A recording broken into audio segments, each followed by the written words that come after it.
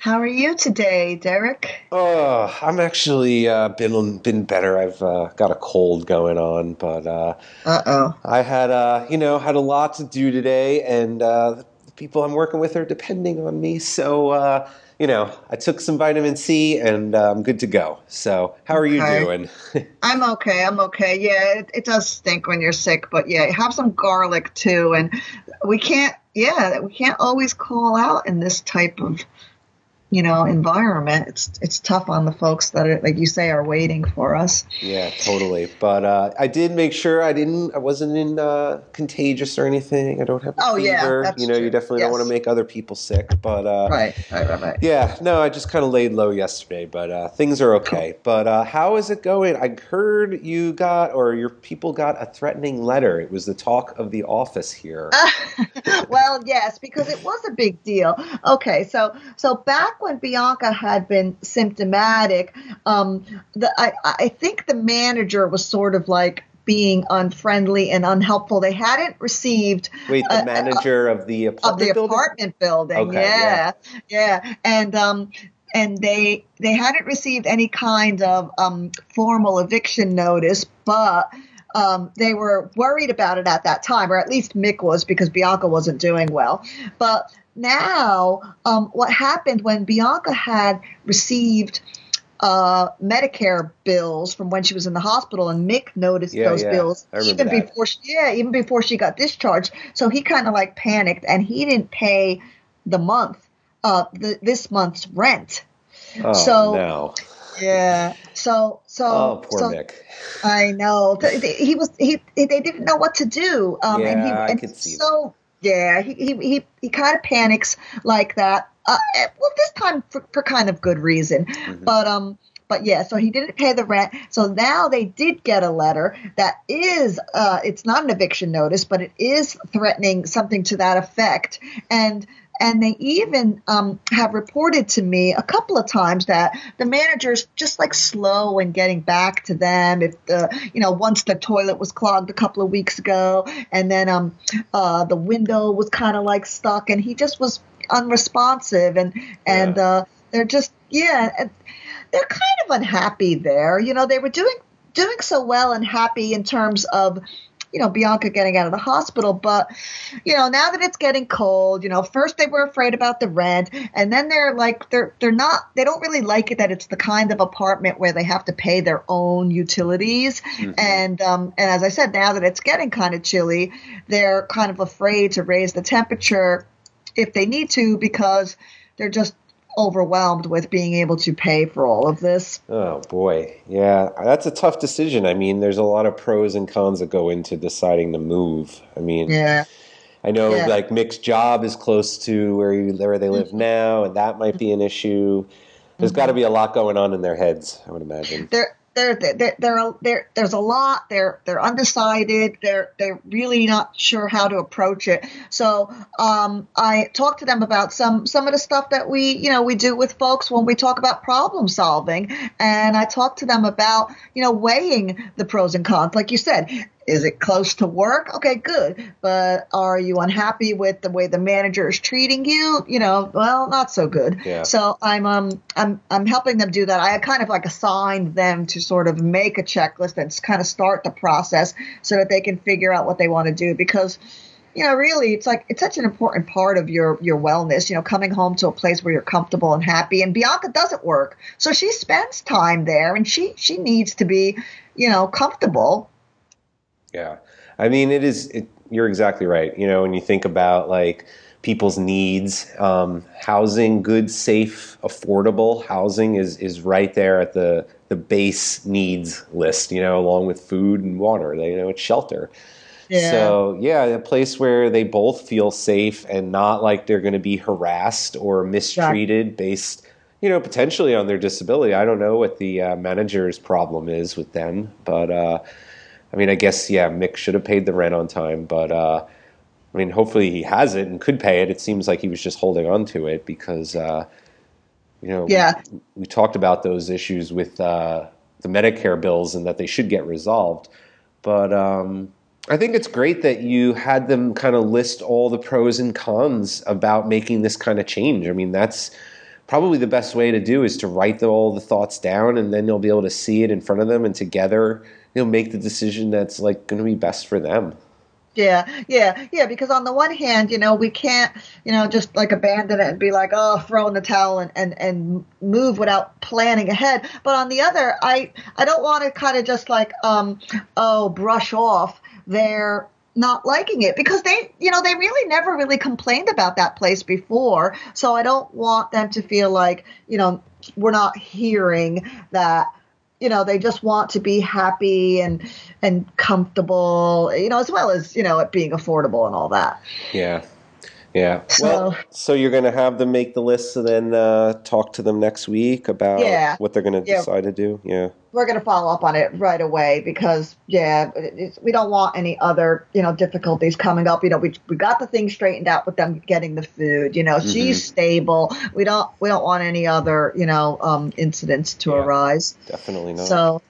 So what's up with what's going on with George? What's going on with George? Oh, well, you saw George last week. He's doing a pretty good, except for the medication thing. But fortunately, we did meet and we were able to speak with the psychiatrist. We got an appointment, sort of soon after his last appointment because, he just was very upset about that, getting the shots, and did a really good job, Luann. I was really impressed with him and his ability to advocate for himself and keep himself. He didn't really express the delusions that he sometimes does about it. He had some real solid, good reasons for wanting to make the change. And I think the doctor's going to consider it. He didn't, he just gotten the shot, so he couldn't make the change right away then anyway. But I definitely saw the psychiatrist listening to George. And I think that's what made it all the better, because he did, you saw him last week. He did not really feel like the psychiatrist was treating him very fairly, so to speak. So yeah. Oh, good. But that was a good thing. So he had this other thing he brought up to me. I actually wanted to run it by you since you do know him from back then. So you know how he used to live in that other apartment building on the other side of town before his hospitalization. And he's talked about that place a lot. He loved living there. His friends are there. He misses living there. This new place he's in, it's okay, but it's just not in a nice part of town. It's a little more run down. And he kind of doesn't feel like he has any friends there. So it's been a real challenge for him. I would wish we could have gotten him, or the supporting housing agency that he's with, I wish they could have gotten him into that apartment back when he was discharged. But as you remember, there just weren't any apartments available at that time. Right. And he couldn't afford to wait, and stay in the hospital just, for the perfect place. So I applaud him for taking, something that was, it's still decent. It's definitely not unsafe, but I can understand his reasoning, for wanting to make a change. So he came to me right after the meeting with the psychiatrist, and he was saying that he was talking to his friend, I think Jack is his friend over there, in the apartment building, and Jack told him that somebody living right down the hall from him is getting ready to move out, and there might be an apartment available in the old building where he lives, or used to live. So he was wondering, how to go about, can he potentially move back there if he wanted? He has a voucher. It's like Section 8, but I don't call it Section 8 anymore. It's called, I think, a housing choice voucher. Mm-hmm. And he doesn't know if they would allow him to move or not. So I told him, I wasn't sure if you had any thoughts, but I told him to talk to the supported housing agency, and that they might be able to give him some more info, but also we could ask our colleagues about the issue with the voucher. I'm not sure if he could move or not. Oh, okay. So perhaps he can use the voucher for the new unit, even though the old unit that he liked is not available, at least another unit in the same exact building. Yeah, it wouldn't be the same exact apartment he used to have, but he said he was fine with that. He just wanted to be back in the building. Yeah. So I think it might be possible, but definitely going to have to talk to some of my colleagues, and I told him to talk to supported housing. and see what they said as well. Obviously, they know him well. You guys, from before I was here, know him fairly well too. It seems like, the safety issues aside, just being back in the same building where he's got some close friends would be a really great step towards, his recovery. What do you think? Oh, totally. Yes. Because just like I was saying about Mick and Bianca needing to be happy, the environment where you live and with the friends and the supports and everything, it's just so important for George, like he had been in the hospital a long time. He needs that comfort and not so much routine, but yeah, he needs that, familiarity. Yeah. It would be good. I struggle because, some of the other, of our coworkers have mentioned, they felt like he may have gotten a little too comfortable, and that this was really challenging him. He was learning to shop in different places because it's a different part and use different bus routes. But I think when you do think about people and their recovery, you certainly want people feeling comfortable about where they live and who they spend their time with and that they spend time with other people. And he's definitely voiced that to me, that he doesn't spend enough time socializing as he would like. So that's a real need that we have to factor in when we think about wellness. And I hope the Supportive Housing Agency, they're great. So I know they'll listen to him, but I just hope that maybe they can accommodate him and see about that for him. That'd be great. And then also, just real quick on Michaela, I guess it's a housing themed week because her mom had reached out to me to give me an update on her financial situation. So as you know, Michaela gave me a release to speak with her mom, and we've talked a few times. The mom is letting me know that Michaela has to find a new place to live, like ASAP. She's got to be out basically by the end of the month. She's losing the house, unfortunately. Oh my goodness. Yeah, so the money that she had from that settlement a long time ago has run out, and she got behind, and she's making arrangements. She's got some good supports in her life, she said, and she's getting a new place to live starting next month. But she said she can't provide for Michaela anymore, and I understand that. And Michaela's got to figure out her own housing. And she asked me, what types of options were out there. So, I explained to her a few of them that might be good. And I talked about, unfortunately, some of the options that wouldn't be so great. I think, knowing Michaela, I don't think she'd be too much in favor of living in a shelter.